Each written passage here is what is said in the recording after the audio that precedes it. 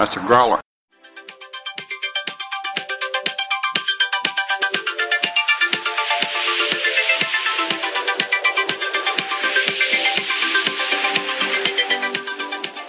Happy Friday, everybody, and welcome back to the NeverEnding Minute, where we analyze, scrutinize, and the true bringer of Fantasia's demise, the movie, The NeverEnding Story. I'm Thomas Howarth. And I'm Jonathan Carlisle. And I'm Dean with LSG Media. One last time, gentlemen, you ready to do this? I'm ready to do this. I know I commented on one in the last minute, but your intros, I got to comment on this one. You know what you'd be really good at? Those, those guys who are like, he's the master of disaster, the prince of pugilism, like the boxer guys, like the announcers. Yeah. That should be your next gig, man. I'll work on it. I'll get some applications in. Just have them listen to this 99 some odd times. All right. I have a repertoire. You can listen to it. Awesome. Speaking of repertoires, what's your final repertoire for this evening or this week? Yes, minute 84. I really worked hard on this one, getting the wording just right, because I was playing around, so we'll see if anyone even understands what I did with this. So, begins with Bastian refusing to climb those steps that are only a story, and ends with spiderwebbing cracks throughout the palace. There you go. Ooh. Basically taking the minute backwards and making it work. Right. Thank you for joining us this week and for being my co-host. It was really a last-minute thing, pulling you in. Tierney had her family obligations, and that's perfectly understandable. Scheduling had to happen for us to get our episodes out on time, and I can't thank you enough for stepping up to the plate and coming to co-host with me. Well, I stood by some stairs, and I said, you know what? No, I got to do this thing. Well done. Nice. And Dean, thanks again for joining us this week. It's been fantastic. I've wanted you on the show for so long. I'm glad you could finally make it out. Awesome. Yeah, thanks for your patience with that. Thanks for making it happen. I appreciate that. Congratulations on your recent nuptials. That was part of the fun for scheduling, I'm sure. Yeah, for sure. Yeah, that and podcasting and, the whole thing. Yep. But thank you for making time for us. It's been well worth it. Thanks for having me, man. All right. So before we get into the minute, let's go ahead and talk to you real quick about what's your NeverEnding Story? Well, when did you first see this? What were your first reactions with this and interactions with this movie? Me specifically? Yes, you specifically. All right. So here's the deal. On our show, on the Science Fiction Film Podcast, we just talked about Willow, and I knew I was coming on this show, so it had me thinking a lot and remembering a lot about all these films from this era, from Princess Bride to The Dark Crystal to Willow to Legend, and the list goes on and on and on. Now, I am 41, and this came out in, 84? So yep. I would have been old enough to see it, and I was probably only a couple of years older than the main character in Bastian. But yes. I didn't remember the NeverEnding Story very well, only in clips. Clearly, I remembered, Luck Dragon Dog Falcor. Yeah, and because that's just so memorable. I remembered the rock guys. There's those very visceral things I remember. Of course, the wolf Gamork, whose name I remember after 5 episodes, but I didn't remember it, and it never sat with me as the definitive one from my childhood. I always defaulted to Princess Bride, Legend, Labyrinth, and it's just a weird situation. It was there, it was always a thing, but I never had a lot of childhood memories about NeverEnding Story, and I struggled to find one, to be honest with you, other than I remember the idea of reading a book come to life. Like, that's something that always sat with me as a kid.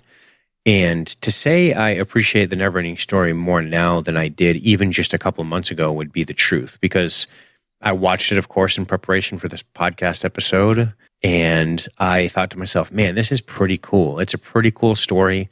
It's executed well. I think Wolfgang Petersen does a great job here. He typically does. And I liked it. I liked that it wasn't bloated. It moved at a good pace. And overall, I definitely enjoy the NeverEnding Story more than I did even a year ago. And I have this podcast to thank, which is cool. But not, if I'm being honest, I could probably, make up a tale and regale you with some NeverEnding Story like history, but there just isn't any other than these clips and memories. I I was at that age where it was Star Wars 2 in 84, right? It was a lot of Star Wars watching. So the NeverEnding Story kind of slipped away from me. And I couldn't even remember. I was like, how does this movie even end? Like, what? It was crazy. Like, so I can't even tell you a solid memory from when I was a kid other than just simple images that enter my mind. That's really interesting because you and I are the same age. Yep. And we just had different experiences. I mean, I was a Star Wars kid as well, but for some reason, this movie was the one that really connected with me. Cool. Where I saw those other movies and I had vague memories of them, but this one was the one that for some reason caught my attention and was my repeat on, like, constantly on repeat movie. This is one that I rented every time that I went to the movie theater or the movies. Rental place and stuff like that. Maybe it's because I was a bully and I just more connected. No, I'm kidding. I was not. I was the wimp and I really connected with the other side. That was the backwards joke I was trying to make, but I didn't want to just say it so bluntly. I really like this movie now. It's well done. It's a well done piece of cinema and it deserves its spot in this genre. This is 80s fantasy is such a genre unto itself that just does not exist anymore. Obviously, because it's not 1980, but mostly because they just don't make this type of film anymore. And it's refreshing to watch. I almost wish there were a way that I'd pre-thought this better when I started. Instead of this being NeverEnding Minute, just been like, 80s movies minute or something like that, because there's so many more I wish I could talk about. Like, there's Daryl. I don't know if you remember that, but it's got Barrett Oliver in it. It's one of his other big movies. A little bit. He was a robot in it or something like that. And then there's movies like The Explorers or Flight of the Navigator. Deep. Okay, Flight of the Navigator right now. Yep. Yeah, all those kind of had this special spot in my heart as I grew up, and I kind of wish I could just keep going with those movies, which I guess I could. Right. But going back into, we all really love nostalgia, of course, or we wouldn't be here, and we wouldn't talk about movies all the time because that's what we do. We love nostalgia, and I've just really enjoyed exploring that too. Specifically, what I like is I like our changing.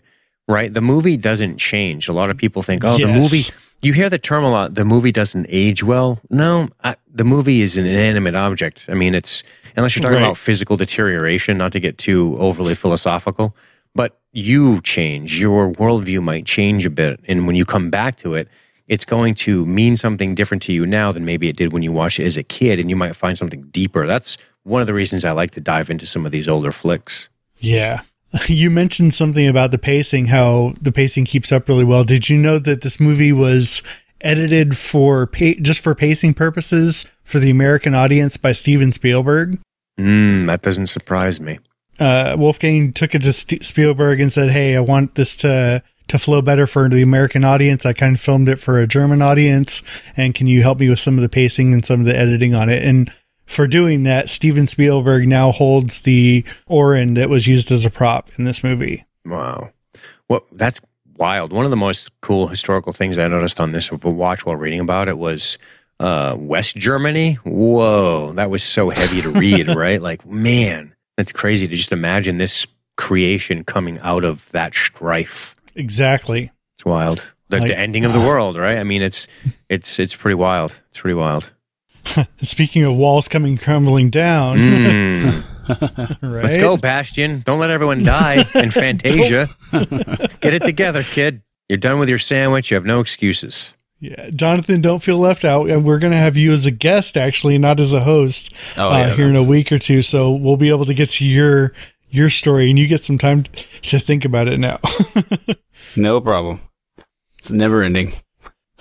So we've got Bastian talking about it. I can't believe it. They can't be talking about me. Yeah, those are rough lines, but he's a kid. What are you going to do? Yeah. And what are you going to do? Like I said, it kills me that that's the stuff that Wolfgang preferred for some reason. And like I said, it is very overacted. It's very childlike, and that had to be what he was going for. Kind of like Lucas, making the movie for kids, and us just not understanding that he was making this for children. Yeah. This place is really coming down now, and the Empress is the Empress. Yeah, the Child Empress. Yep, Childlike Empress, yep. She's really, really leveling with Atreyu, like, all will come to dust. Like, whoa, really? She's like, yeah, everything's gonna fall apart because he doesn't know. It's essentially what she's saying, right? Because Atreyu's shouting about what'll happen if he doesn't appear. And she's like, then our world will die or disappear or something. And she even says, and I'll die too. Right. Yikes. Like, yeah. And she faces it with such strength too. Like, okay, you're going to die, but you don't look like you're scared. She is a childlike empress. At second 1920. There's a rock explosion that's pretty fantastic. Yeah. They like split the rock right in half with a laser beam shooting right into it. Right. Very Flash Gordon. I just see a bunch of rain falling, rain of money falling down on Michael Bay's head as he watches that. He's like, yes. I could do that so much better. What if I do that in every movie? Every single one. So I need rich. Explosions. JJ can keep his lens flares. I want the explosions. Right. So we haven't really talked too much about The Rock specifically as far as the effects that they've got going, but not even the effects. So yeah, this rocket's split in half. What is it getting split in half by? Because we've seen that nothing visualized as like stormy clouds and, we just have space all around this, but something. Not to be a wise guy, but it's probably like a bunch of stock markets on Wall Street just did really well, and a bunch of businesses closed down, and it was just a shot of banality ripping hatred that broke apart part of their world or something. I don't know. It was a library going under because no books could be read there anymore. Yes, that's what it is. No. Something just got shut down. And yep, that's perfect. Coriander's bookstore got closed. That's what it is. Yeah. Yes. And they put up a GameStop. No. He's like, no, this is not what I want. Oh. That's crazy. Yeah. What is the energy? That's a good question, Jonathan. What is it? That's one of those things in this movie, unfortunately, that you have to wax over, is that the nothing isn't consistent with what it does. Right. It isn't consistent with how it acts, and it isn't consistent with the way that it interacts with the real world, or with the fantastic world, I guess. And you just have to accept it's the I believe button, I believe it's the nothing doing something. Right. I just like that some of these boulders look like they're just. Well, okay, so we got stuff kind of blowing up. We got that one rock that gets blasted into two pieces, and like right after that or something, we've got this huge, massive boulder that looks like it's just a spaceship just kind of blasting away. Oh yeah, the one with the little rocket on the back of it. Yeah. It's like it's just funny. It's just like this rock's like, well, I'm getting out of here. Does that rock have a propulsion system? It seems to. That's what it looks like.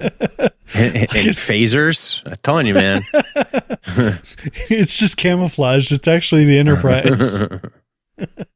They're doing some mission here and they can't be seen. That's funny. All because of the Prime Directive. Right. Yeah, exactly.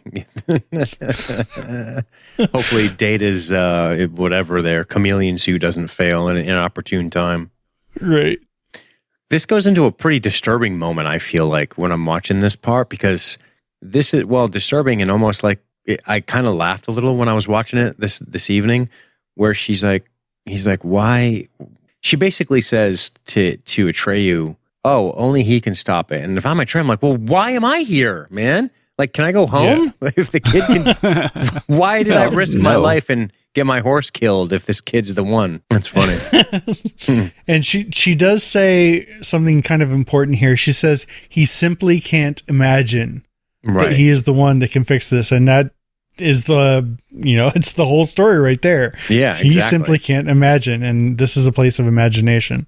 It's funny that when I think back on the relationship, between Bastian and his father, it's funny that on the one hand, his father wants him to get his head out of the clouds, get your feet on the ground, and, get to the factory and, I don't know, work in a textile mill, whatever the heck he's trying to tell his kid to do.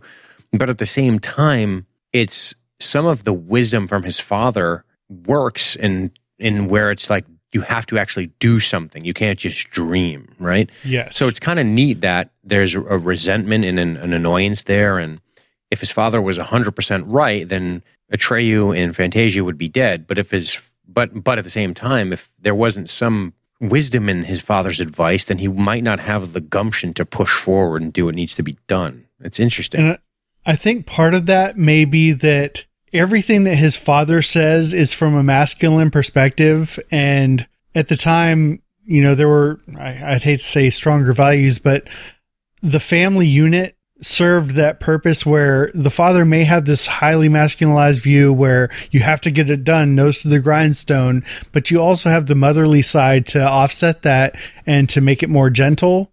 She's saying the same thing, but she's doing it in a different, more gentle, motherly way. Mm-hmm. And because that's missing at the beginning of the movie, because his mom's missing, he's just hearing the masculine side of it. He's hearing the hardened, you know, fatherly masculine point of view, and the story is trying to help give the motherly point of view. I never thought about that. So maybe the father is like the just do it, and the mother is like you must believe it as well. So right, without both, you can't really accomplish the goal. Yep. Interesting. I like it. It's good analysis. I also like that the words that she uses. She says that he can't imagine that one little boy could be so important. Right. I know in the book, he really prides himself on his imagination and his being able to make up stories and names and all that stuff. So I guess it's kind of telling too that he can imagine this whole world of Fantasia, or this is representing his imagination. But the one thing he can't imagine is his usefulness. Yes. It's a good point too. Nail on the head. He can't imagine that he is important in all of it. Because he feels very unimportant in his life. Right. Because the things that are important to him are not embraced by his father. So it's going to devalue you a little bit. Plus his mother's dead. So on top of it, he's going to possibly feel like, oh, she left. I must not. I mean, logically, anybody knows that that's not the case. But sometimes in trauma, you think crazy things, especially as a kid. Mm-hmm. Yes. And that could just be, I must be a piece of you-know-what, because dad doesn't care about anything I care about. He doesn't embrace me as who I am, so I have no value. Definitely. Man, we're getting deep. It's deep. Lay on the couch, Bastian. Super deep. Lay on the couch, kid. So I have a note here that says, "Why is everybody yelling all of a sudden?"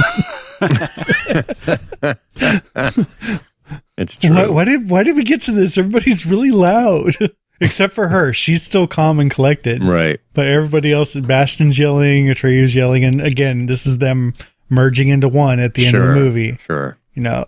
I do like that cut. I think that works pretty well with Atreyu, saying, what does he have to do? And then Bastian's like, what do I have to do? Yeah. I do like that. Right. And that's where his mind rebels at the idea of it being anything more than just a story. Except then he goes right back at the end of the minute to say that again. It's only a story. Yeah, that's him fighting the call. Yeah, that's what I mean. He's rebelling the idea that it's anything more than just what he's reading. He's like, but it is just a story. It doesn't. My dad told me this is all bullcrap, right? Yeah. So we get this faraway shot of the attic now, which you guys haven't really gotten to look at very much. Sure. But at second 33, we get a nice thing, and there's some great continuity here. There's papers over to the right-hand side of the screen. Yep. And those earlier in the movie blew out from up on the rafters by the window. And I guess some kid or somebody left their homework up there for some reason. There's a ton of papers up there, but you do see them all over the ground, and they weren't there when we started the movie. So there's a little bit of nice continuity here that could have easily gone without being there, and I don't think anybody would have noticed, except somebody going through minute by minute. Also, this little set, I mean, it's not really, I don't know if it's a set, it's probably just a location, a house, an attic somewhere, but that far shot I appreciate because it looks like the perfect place to read like a cool fantasy story, right? It almost looks like this is drama club's leftover prop area. Yep. And I like that. It's cool. It's a nice little spot. How fantastic would it be to get like 5 of your friends up here playing D&D? Yes. This place would be awesome. Awesome. I like it. You could be in your costumes and everything. Especially since you're undisturbed for untold amounts of hours. Nobody knows you're up there. Doing it while you're supposed to be doing a math test. Mm-hmm. Here you go. My next note is about the rocks as well. Mm-hmm. When there's this wind, this sand-like wind, I guess, is the best way to explain it. It's like gold flying across the screen. Right. Almost like a little meteor shower, but it's going sideways. I called it the sand wind. I almost misread it as sandwich, but it was sand wind. But it's a nice effect, and it gives layers to everything that's going on. It's, you got the matte painting probably in the background, or at least the composite shot in the background. You've got some real rocks here, and then you also have this extra texture of the stuff going horizontally across the screen. Yeah. It's funny, when I saw that, it didn't occur to me. It didn't occur to me that it was anything other than just a way to enhance the shot. It was just cool looking. Layers upon layers, just like this movie. It's crazy. It's so crazy. My mind is getting blown. Our boy takes a rough fall here, huh? Atreyu, he's really rough fall. Oh, yeah. Oh, yeah. He does some great Star Trek acting here. I didn't take a note of that, but I thought the same thing. I have talked about the effects on this movie ad nauseum, but just the way the walls rip apart, it makes you wonder, like, what physical stuff did they use to rip in that way? Like the scene when the sphinxes were crumbling, I kind of had the same question. Like, what was the material they used that crumbled in that fashion that they could film it? And the way the walls rip here gives me the same thought. Like, is it styrofoam that they're just ripping apart, or is it some other media? It's probably not a bad guess. Yeah, I don't know. Gold? No. Gold.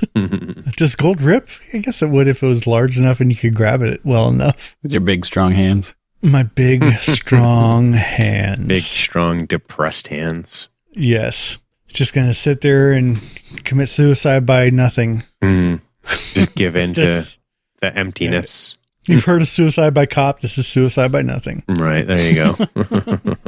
I'm just going to acquiesce to death. Yep.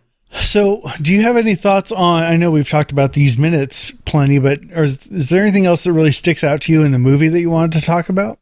There's a couple things that were not confusing, but I definitely misremembered, as I told you at the beginning of this minute, where I didn't have a lot of memory about it. But I remember when we meet this group of characters in the beginning, I forgot that this was just a total solo adventure.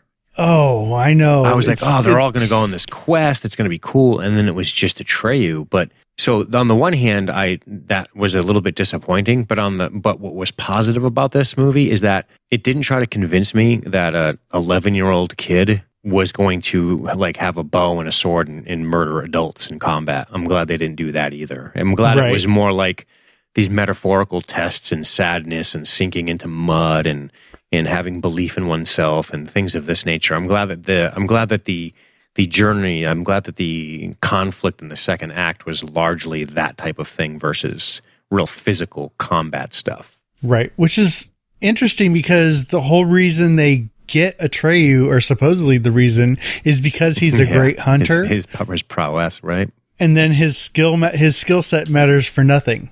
Sure, right. And he matters for nothing, as so told by the Childlike Empress. Right. You are nothing, you're garbage. So it will be only Bastian that solves the problem. Yeah, if you are curious about why Atreyu is the hero in this, I think the biggest reason is because Bastian loves the Native American culture. It's pointed out a couple times in the movie. He's got a picture up in his room of a Native American, and then on his back, he's got a picture on his backpack that actually has a patch of a Native American guy hunting a buffalo. Awesome. So that's why I guess they knew he would relate to that the best. Cool. So he became a Native American. Right. He's like the last of the Mohican kid. Yes. Because you guys haven't been around, I'll bring this kind of stuff up too. The whole story of Fantasia actually is pulled from Bastian's mind. We noticed it in the very beginning, very, very beginning. There's a dog barking in the background, and that's probably why Falkor takes on that dog-like image.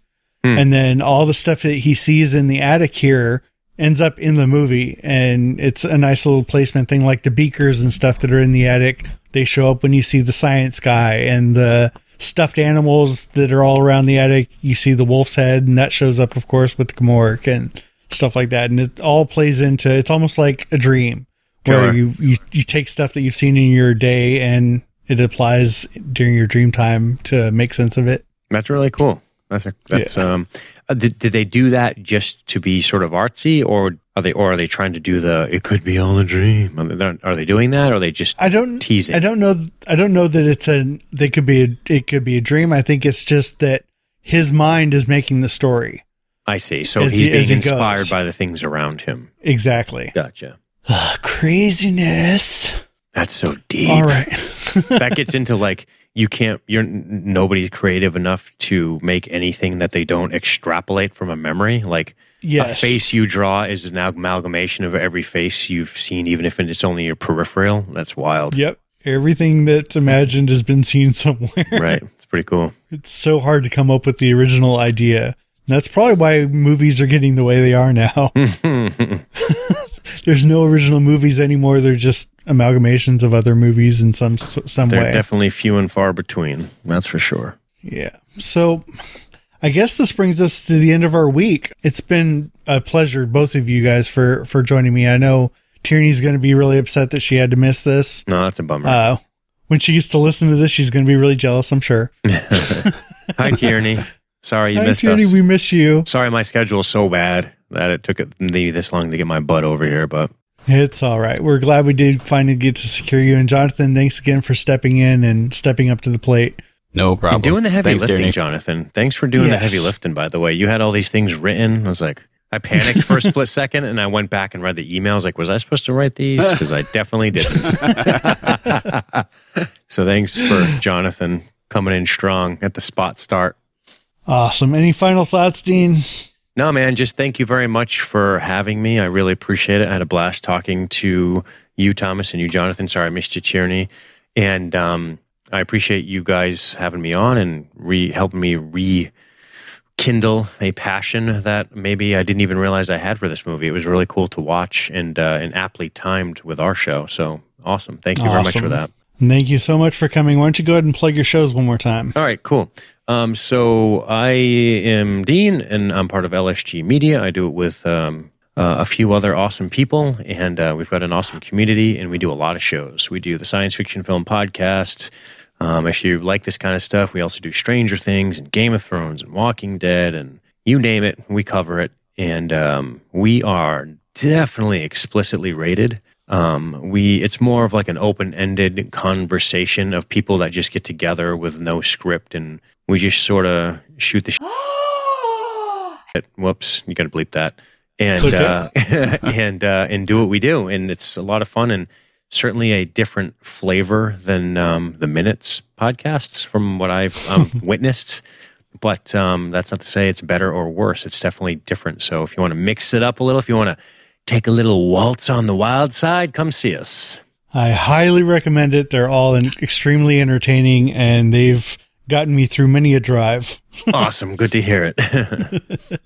All right, Jonathan, again, thanks for joining us. Why don't you go ahead and plug your stuff? Yes, the princessbrideminute.com. We actually have finished the movie, and that's 99 episodes. We've got a couple little bonus things coming out. So keep us in your podcatchers and see when that happens. Yeah, that's about it. I'm definitely going to check that out. Jonathan, don't you have some upcoming project as well? That is true. I still have no time frame on that because we're just going to take our time with it. But we have UHF 60-second. We're going to do the whole minute treatment with UHF. Ooh, that's sweet. Isn't it? That's cool. And then also, if you're dying to hear a little bit more of Jonathan's voice, keep an eye out for Die Hard Minute. Oh, yeah. Where we have taken a whole bunch of minute-by-minute podcast hosts, thrown them into the mix together. Each set of hosts gets a week, and they talk about Die Hard one minute at a time. You just want people to listen to your voice again. Well, yeah, I guess I do guest on that as well, with you, in fact. But it is a great show so far. It's been kind of interesting having the hosts switch up each week and not be the same, and you get a different perspective on the movie each time. So, which one of you guys is going to be doing the shoot the glass? I don't know. I guess you'll have to listen and find out. I guess I will. All right, guys, if you want to talk to us more about this show, you can join us on Facebook at the NeverEnding Minute Ivory Tower. And if you leave a review before we get to our credits week, then we will read those reviews and shout out everybody that's been with us along this fantastic journey. We have a lot more to look forward to in the movie. It's almost over, but there is some important stuff that's going to happen next week. But that's another story that shall be told another time.